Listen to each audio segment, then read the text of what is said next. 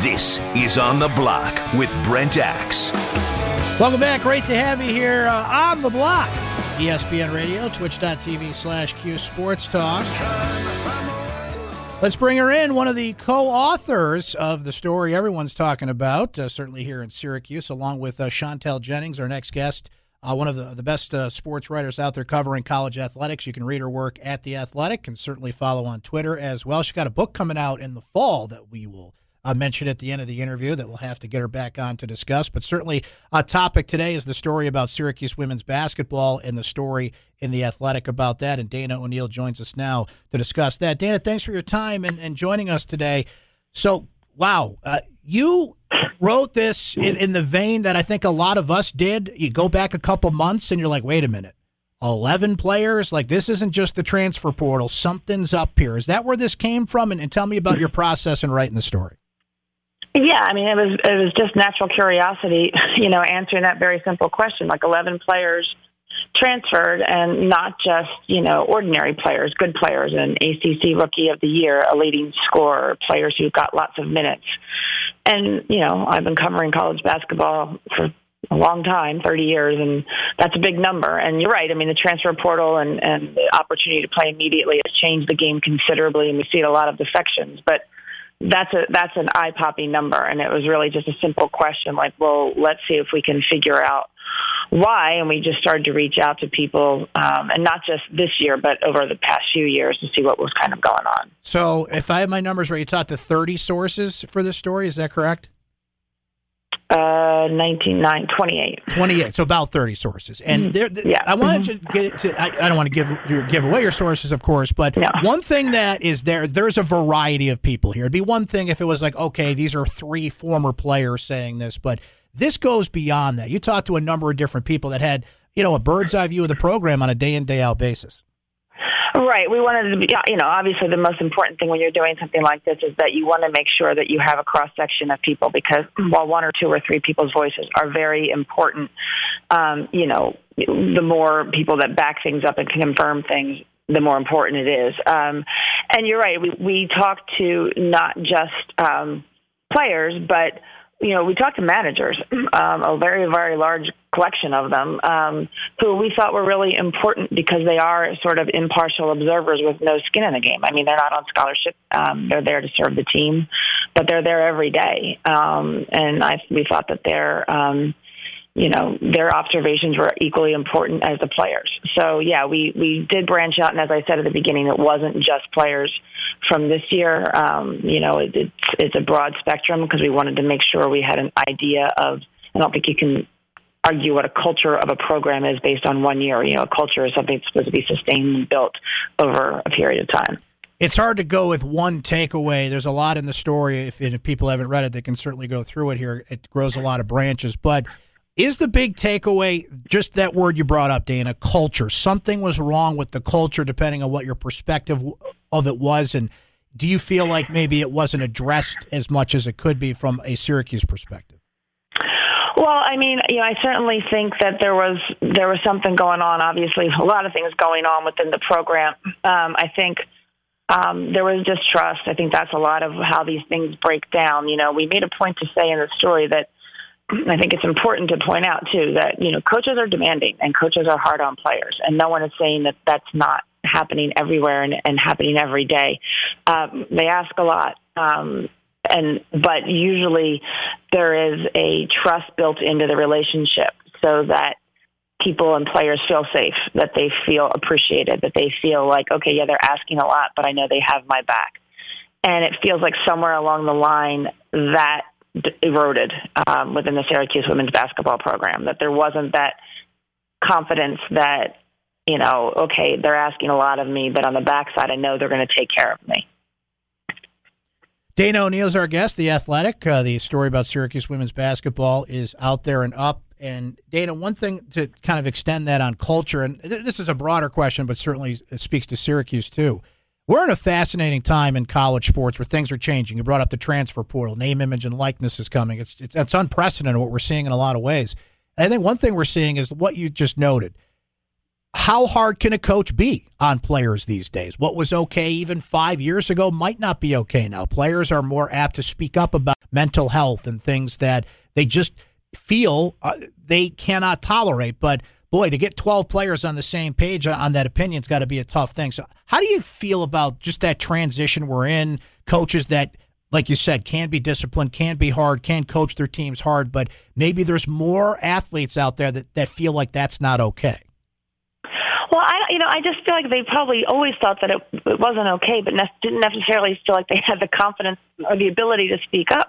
I think what's changed is that they realize they do have the power and the ability to speak up, but they don't deserve to be demeaned. And I understand, that people think it's complicated and it's difficult. I really don't think it is. I mean, we're all human beings, and I think you treat people humanely. You treat people decently. That doesn't mean we don't, you have family and you yell at your family every now and again. Doesn't mean things like that don't happen. But I think we all are pretty smart if we really think about it, what the line is. I mean, I don't think it's that complicated. I think we know as people what the line is of how to treat another person. And yeah, I mean, we are, I think people like to think like, oh, well, athletes won't tolerate this. Well, I'm not sure people are making that sound like it's like this athlete uprising and they're soft. No, I don't know if they ever should have tolerated it. I just don't think they felt like they had a choice. And now they recognize that, no, we do have a choice and that we should feel secure. We should feel confident. Yeah, you go home to your dorm room after a crappy practice or someone's yelled at you, you don't feel good about yourself. Okay, that happens. But there's a difference, and we all know what that difference is. Dana, and I'm going to play the clip here shortly so our audience can hear and get a perspective of it, but just a couple of weeks ago, John Wildhack did a press conference. He covered a number of subjects. It was kind of an end-of-the-year thing, and women's basketball came up. It was his first opportunity to comment publicly on everything that happened, the transfer portal and everything that happened, and he gave a very strong endorsement of Coach Q, and I'm just going to play it quickly here. I sat with Q. We talked about it numerous times. We had really candid conversations.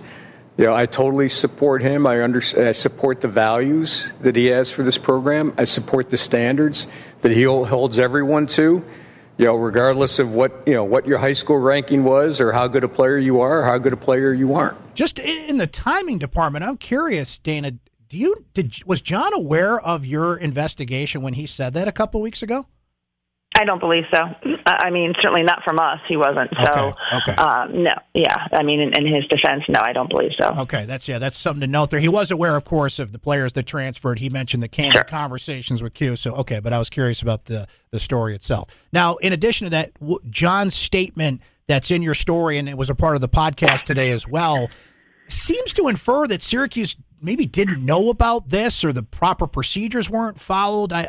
What did you think of that statement that John gave? And to me, it infers like, hey, we didn't know about this, but now we're looking into it. As you know, an investigation has been launched in addition to everything we heard. Right. And, and look, I can't say what they should or shouldn't have known necessarily other than what was told to us. We were told by several players that they were asked on questionnaires to explain the culture of the program, and were very candid and laid it out pretty clearly what was going on, and that those were not just questionnaires that went into the ether, that they hit submit and they were sent. We were told by another woman that there was a scheduled Zoom interview for an exit interview, and the other side did not show up. So, look, I don't know. As we all know, athletic departments are big places, and who gets that information and how it filters up and down the food chain, I'm not going to say. I'm not going to sit here and place blame on anybody's seat because I don't know the process of how things are done there. But my thought has been along, and if he had a conversation with the coach, I appreciate that. But 11 players walk out the door of your program, again, really good players, some of them. I would hope that there would be some intellectual curiosity to dig on your own to find out why. That's just my own opinion, not necessarily, an indictment of how they did or didn't do business, but that's just my opinion. So, I appreciate the fact that they launched an investigation now. I think that is the only thing you can do right now is take a step back and ask an outside party to look at it. I mean, everyone's too close to it on the inside to look at it. So let's see where this falls, I guess. Dana, I was wondering what you think, and again, kind of letting people speak and putting it out there on their own. It kind of speaks for itself in a way, but I was curious about, certainly some former players who are going to come out in defense of Coach Q. I'm sure you've seen Tiana Mangakai here today, Alexis Peterson today. I may have missed some others. Those are two very notable defenses of Coach Q. Tiana seemed to infer there was a lot of players that kind of had an axe to grind about playing time. And when you're talking to a number of sources, players included, that could be the case, but it feels like maybe that doesn't cover everybody, certainly. No, and I can't, again, I'm not going to, right, yeah. I'm not going to get in a spitting match with her, but, I would say two things. Every player's experience is unique to themselves, and just because if she had a great experience, good for her. I'm not saying that she did or she didn't. That's great. That doesn't mean everybody had the same experience, and it doesn't necessarily mean theirs wasn't real. So that has to be taken into consideration, number one. Number two, again, I will just, reiterate that a lot of players have left this program over the years, and not just this past year. We detailed many of them in the article who have left and gone on to have a very, very successful careers at other places. People left this year going to other really good programs within the ACC. So I think to argue that the only people who are saying, crying foul are those that didn't get their way or didn't have good playing time is probably a little bit obtuse, to be honest with you, because if you look at who has left, that's not who's leaving. And again, I think, Chantel and I were very careful. I'm not going to tell you who we spoke to. Again, it was multiple players over a number of years, but we were very careful to ask ourselves that very question as we reported this out. Make sure this is not just people complaining, he didn't play me, and now I'm going to throw him under the bus. We were very careful to make sure that wasn't what was going on here. Just to follow up on that, Tiana noted that she wasn't contacted for the story. Is that somebody you wanted to speak with for this, kind of looking back on it? No, we did not, and she's right. We did not reach out to her at the time. I mean, it was more of like trying to understand what was going wrong in the program. Mm-hmm.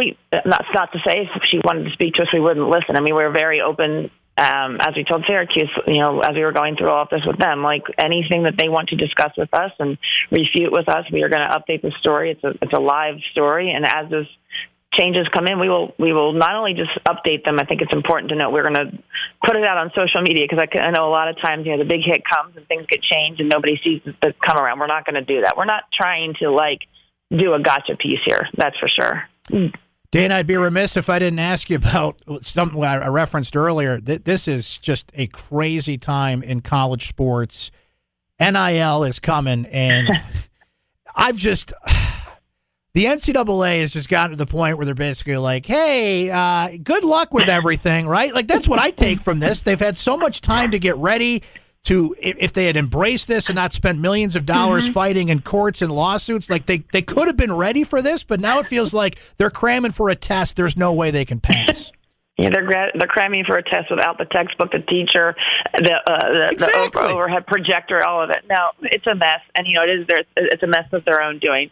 Rather than taking any action, come up with a definitive plan ahead of this, they just sort of left it all to what's going to become the wild, wild west. And what they're going to have to understand is you can't, after you finally come around and make some rules, you can't retroactively punish people for what they've already done when you didn't have rules in place, or you can't take away what they've created once you decide that that's against the rules. Like if a player goes out right now and decides, I'm going to sign an endorsement deal with the Syracuse car dealership, and in 6 months the NCAA says you can't do that. You can't take that deal away. I'm sorry. You let this happen. And you're going to have to live with the pieces of it. So my hope is, as always it is that people aren't taken advantage of. This, when there is no, in the absence of, rules and the lawlessness of people coming in and kind of selling players and their families on promises that can't be kept.